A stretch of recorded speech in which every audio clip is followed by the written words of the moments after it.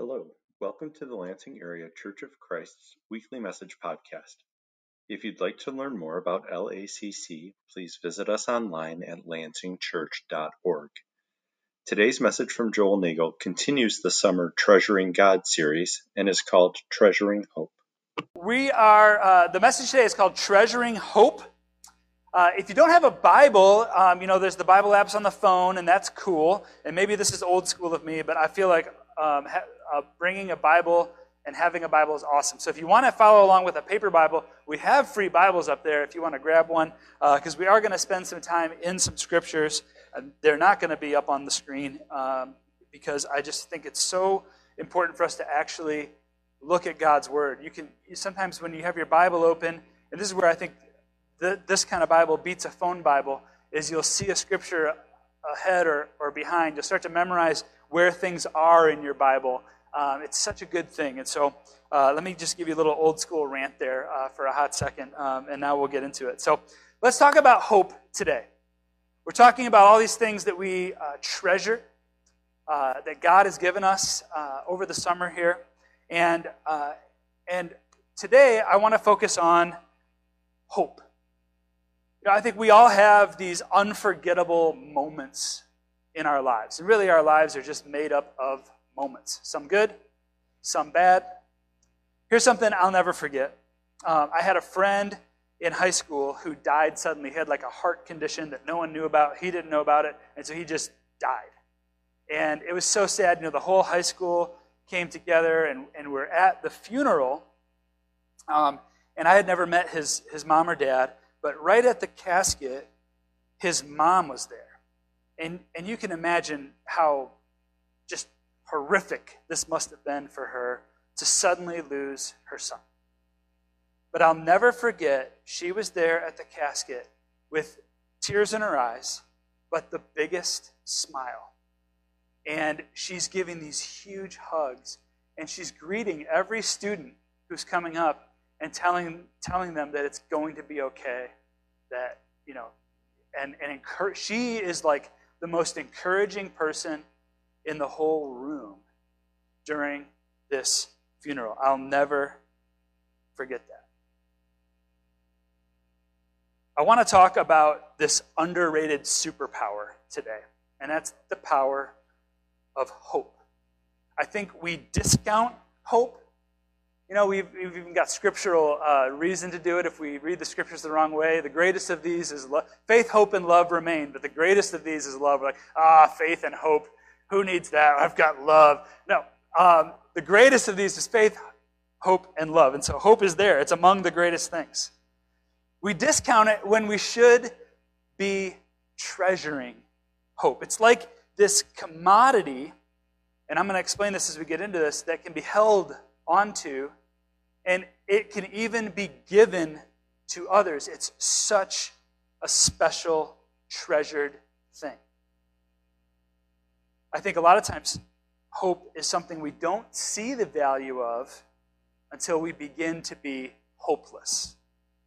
Our hope tanks get empty, and then we're like, what? And then you realize, I have nothing, but I still have some hope. And then we're like, oh my goodness. Hope's the most valuable thing that there is. So I want to just start with this question. Do you treasure hope? Do you see how having hope can change your whole life? I'll put this scripture up for us. In 1 Thessalonians 4, verse 13. I'll give you time to turn there if you want, so you can see what's ahead of it, behind it.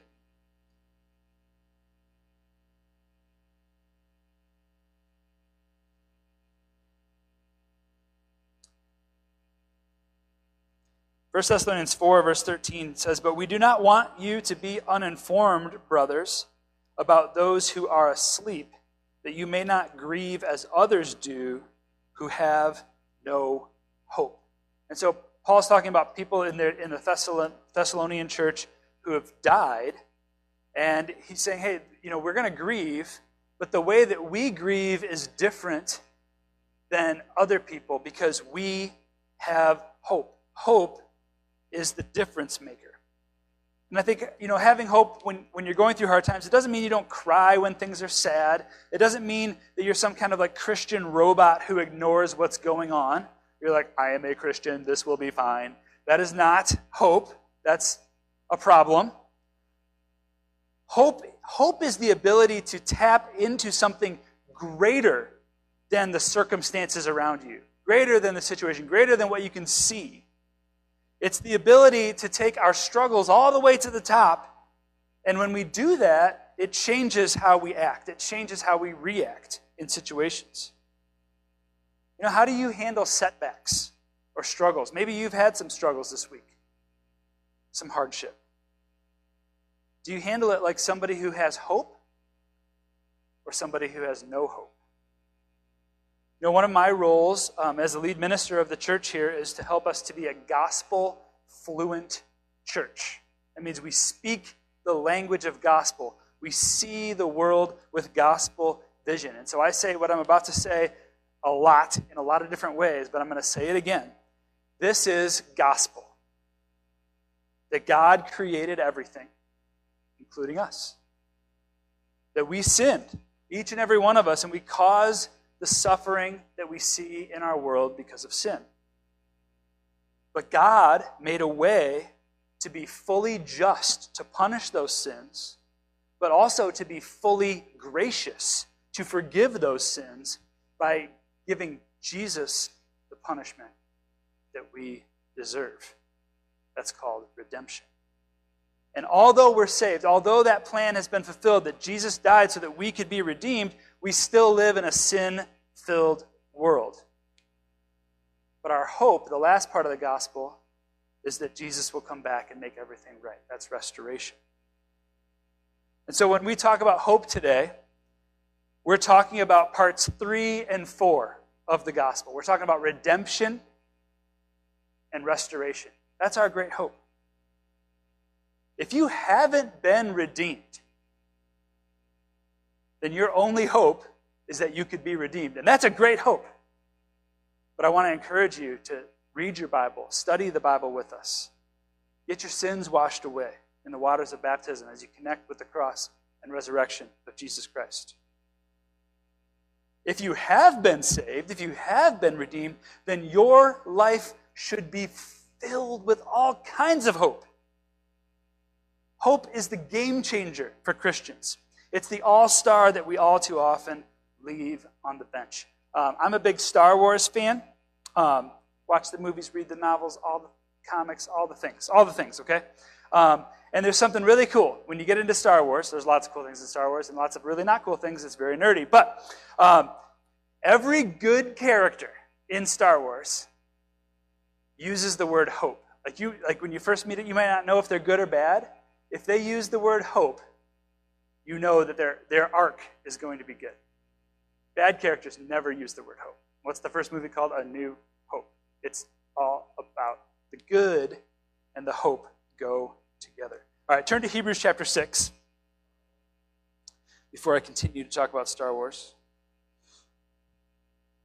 And we're going to read a large section here, starting in verse 11.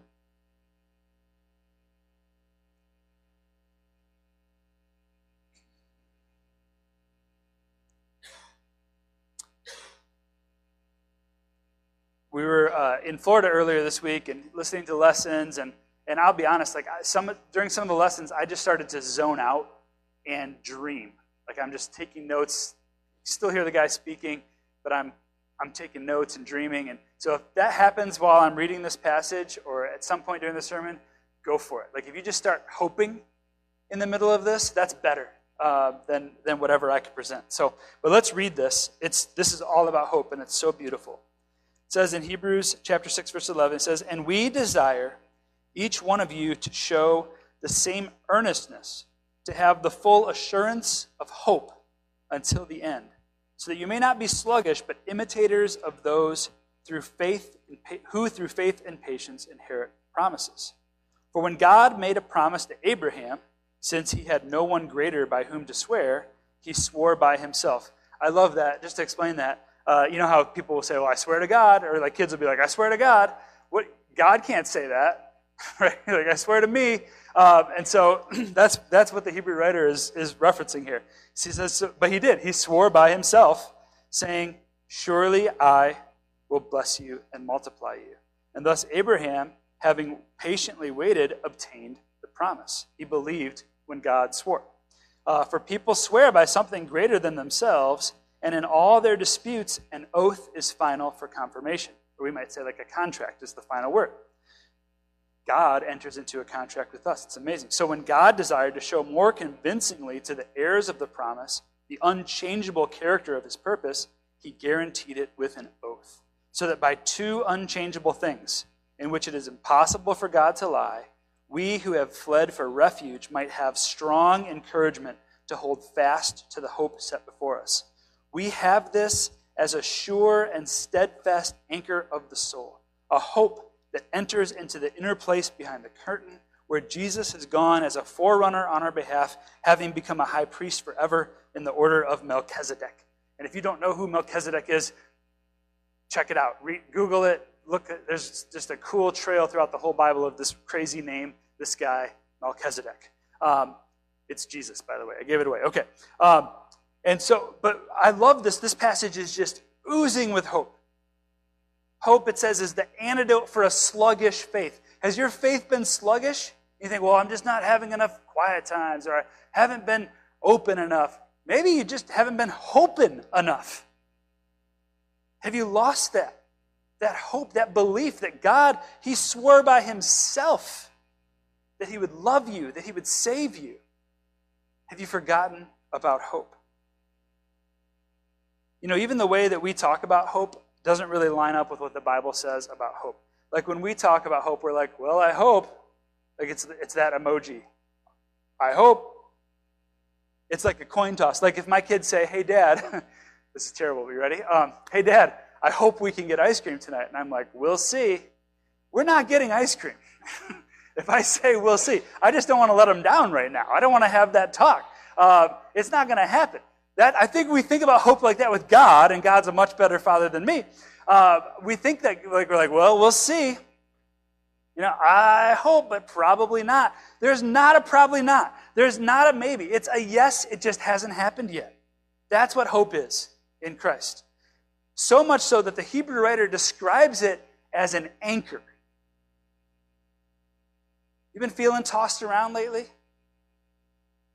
This crazy stuff happens and you freak out. Well, what's your anchor? Of course you're going to get tossed around if you don't have the anchor. And the Bible tells us that hope is an anchor when the storms of life hit. You know, when I think about the role of hope in my life, I think I actually do pretty good with the big challenges. Like when crazy stuff, like really crazy, I'm like, we're going to be okay. It's going to be fine. And I got the hope on the big things. And that kind of drives my wife crazy. She's like, why are you not freaking out right now? I'm freaking out for the both of us. What's going on? I'm like, nope, we're good. It's going to be fine, sweetheart. It's going to be fine. But then in the little things, day to day, that's when I struggle. That's when I lose it. I get tense. I get stressed out. That also drives Beth crazy, by the way. Like, why are you freaking out right now? Everything's fine. We're a good match for each other. I think when things are like clearly out of my control, I'm like, okay, I'm going to just hope in God. What else can I do? But when I have even just like 1 ounce of control in the situation, the little stuff, I have become a perfectionist. I have these expectations, and I go crazy. I need to rely less on me and more on hope. Maybe you're with me on that, okay? All right, let's talk about hope as currency, all right? So on our currency, U.S. dollar, says, in God we trust. That's a perfect reminder for us to trust God and not the money that we spend. But nowadays, things are confusing. There's more currency out there than ever before, right? I do not understand these things, but there's Bitcoin and there's crypto, and I don't know. I think all I know is it's not doing real great right now. That's what I've heard. But it's doing well enough that if you bought pizza with a Bitcoin like 10 years ago, you still are riddled with regret because you made a big mistake. Did you know that hope is like a currency? It's not like, I don't think it's like Bitcoin or crypto or even a US dollar. It's more like a gift card. Okay, I have like a couple like emergency gift cards. I've got like a Subway gift card and a Starbucks gift card. Like if everything else fails in the world, I know I can get a coffee and a 6-inch ham and cheese. Okay, they're there. They're there for me. You know, I get my dad for every occasion. I get him a Tim Hortons gift card because he's good for it. He's going to use that gift card. He's going to get a double, 2 cream, 2 sugar. That's what he does with his Tim Hortons gift card. What if you had it instead of those kinds of gift cards, a gift card of hope, like something that could remind you, something on your person that could remind you, hey, I don't have much. The wallet's empty. My tank is empty. My heart feels empty. But I'm holding on to hope. I've got this. Maybe you think, well, can I use it on Amazon? No, you can't use it on Amazon. But I wonder if we could see hope as the true gift that it is. It is like a gift card. How much that would change things for us day to day, and especially in the big struggles that we face from time to time. Because here's what's so cool about that. It's not just for us. If we see hope as currency, then we become hope merchants. Because when we have hope, and we really believe it, we know we have hope. We're never hopeless because of God. We can give hope away to others, knowing that we won't run out. It's one thing to like remember, okay, I've got hope. It's not hopeless. Man, how powerful is it when you find someone else who is feeling hopeless, who's feeling lost, discouraged, down, and you can give them some of your hope, which is really God's hope, the greatest hope of all. You can give the gift of hope. We can fight back against the chaos and craziness. We can be these little refuges, like lighthouses, shining a light. Maybe it's just a faint light. Like, I don't have much hope, but I've got this little light. And it's so much better than the darkness. We can be the people who say, you know what, everything's going to be okay. I know you can't see it right now, but God has a plan. Look in Romans chapter 8 with me. We're going to read another just hope-filled passage. Do you guys know the Bible had this much hope in it? Like, I feel like we really discount it.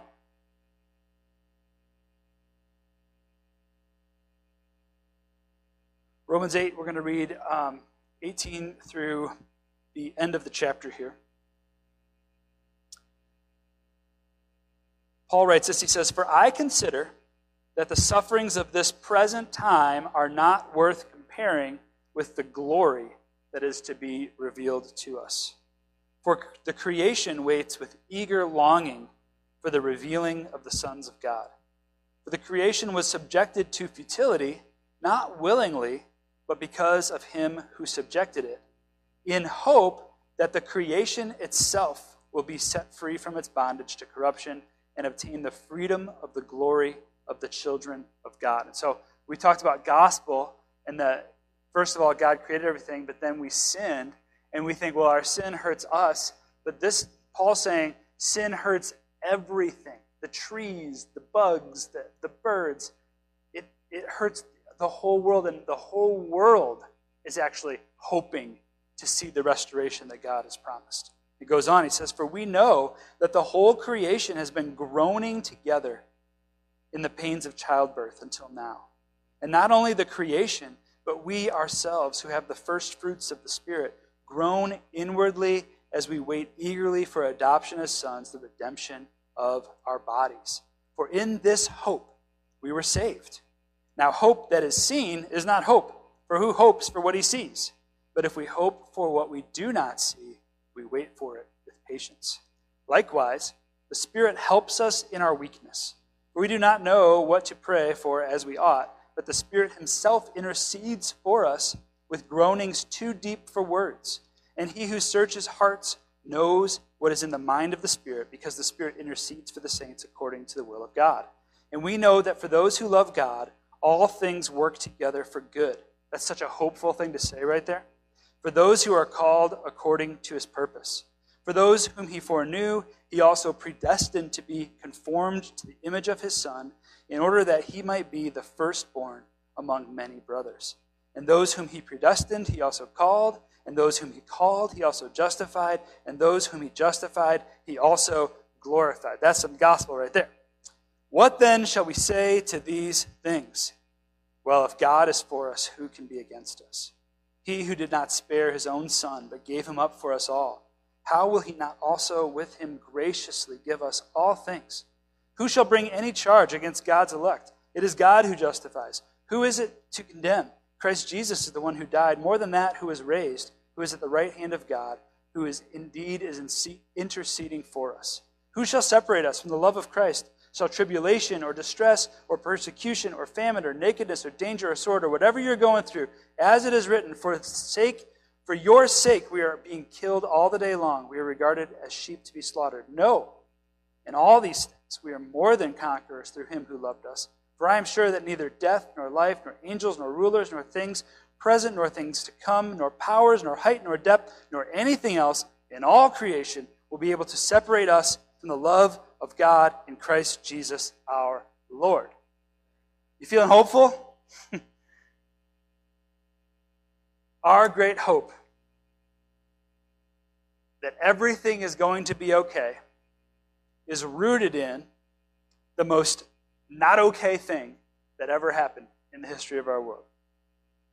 We arrested God's Son, had a false trial, beat him up, mocked him, in our arrogance, nailed him to a post so he could die in public shame. Anybody observing that event in real time, we look back on it 2,000 years later and we know the story. But if you were there that day, you would probably say that if you were a Christ follower, your hopes just got dashed. But we know that the story didn't end on Friday. Jesus rose, and I talked about, what if we had this thing on our person, this thing with us that could remind us of the hope that we are guaranteed? What if we had that? And Jesus rose from the dead so that we could have the Holy Spirit. And that's what this passage talks about. Hope and the Holy Spirit are so linked. We have his Spirit with us. And it says even when we forget that, when we start to feel hopeless, it's groaning along with all of creation. We don't know what to pray. We don't know what to say. Even if you start a prayer saying, God, I feel hopeless. I know what that guy said at church this morning, but I feel hopeless. The Spirit will groan and talk to God on your behalf. Now that's a gift card. Not a card in our wallets, but the Holy Spirit in our hearts. Hope groans.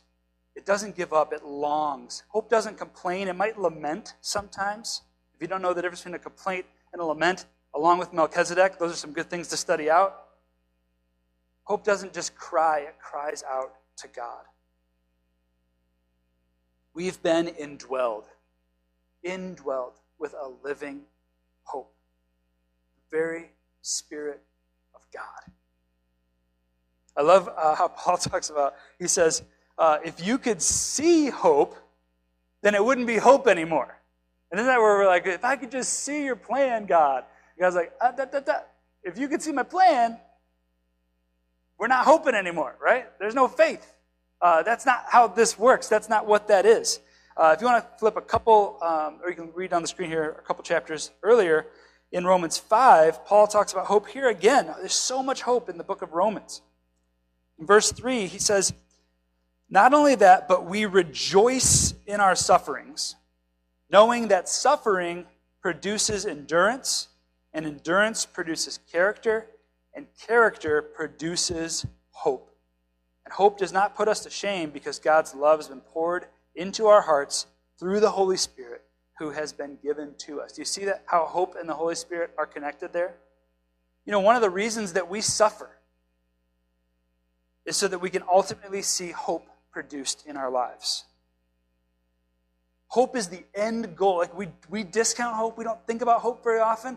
But it's actually, when you go through this chain here, suffering produces endurance. Endurance produces character. Character produces hope. Hope is the goal. That's how big of a deal it is. That's how much we should treasure. And what's so awesome is, as I said, it's not just for us. We need hope as a community. Hope spreads. I've seen it in my life. I've seen it in other people's lives. In the hardest times, hope has this miraculous way of going viral. Even the ancients treasured hope. There's this amazing psalm. I want to look at this last passage here in Psalm 126.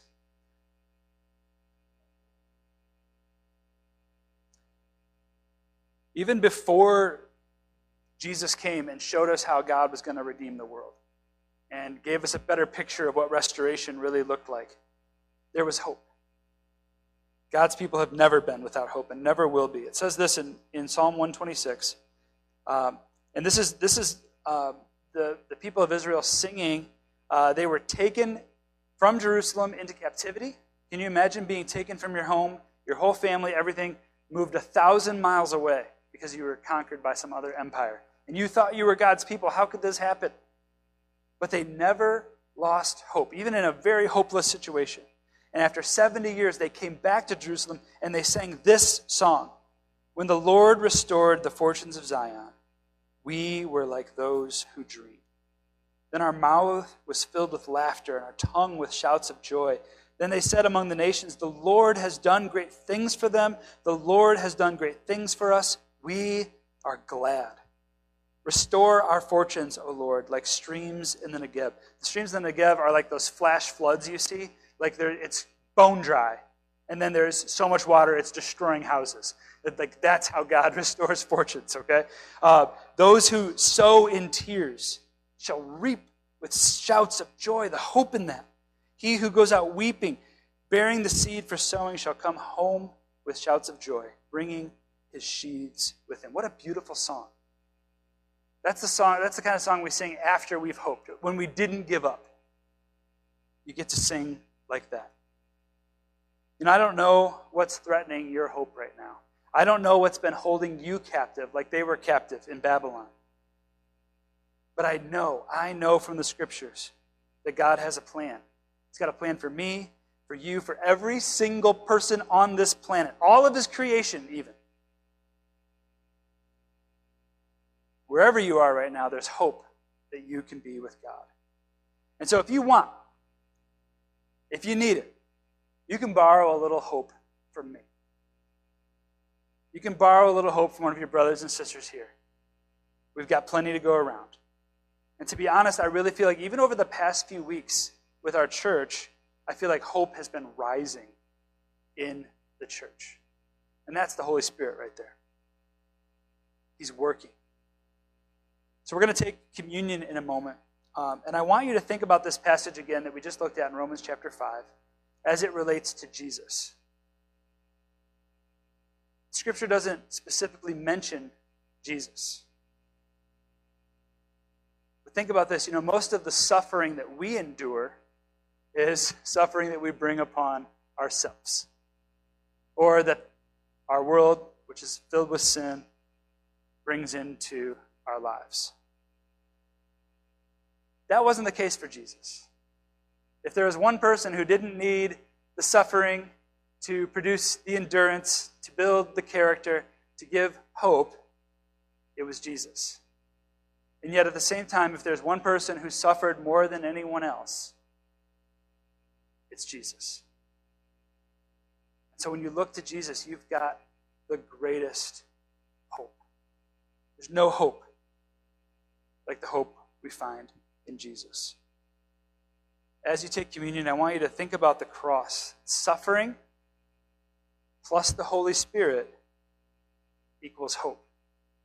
And I know that maybe you're suffering right now, but suffering plus the Holy Spirit equals hope. And as we said, not just hope for you, but how can your hope, you relying on the Spirit through that suffering, can produce hope that can help other people who need it. That's an incredible power we have. That's the power we have when, like Jesus, even in suffering, we treasure hope. Amen? Let's pray and we'll take communion.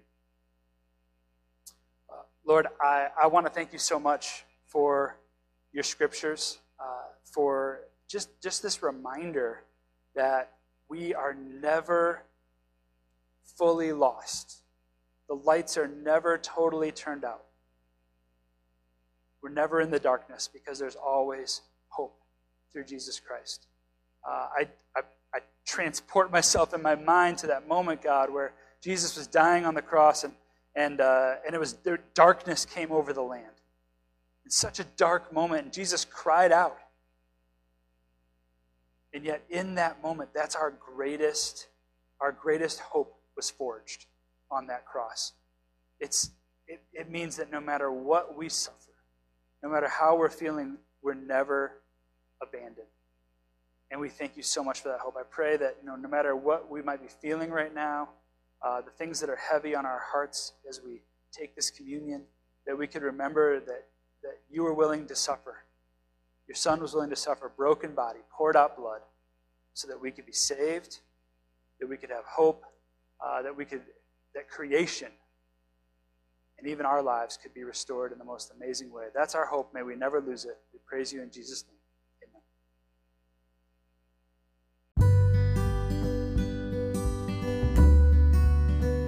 Thanks for listening to this week's message from the Lansing Area Church of Christ. While we're happy to share this message via podcast, we'd love to pray and worship with you in person. To learn more about our services or to connect with us, please visit us at lansingchurch.org. Have a great week and go with God.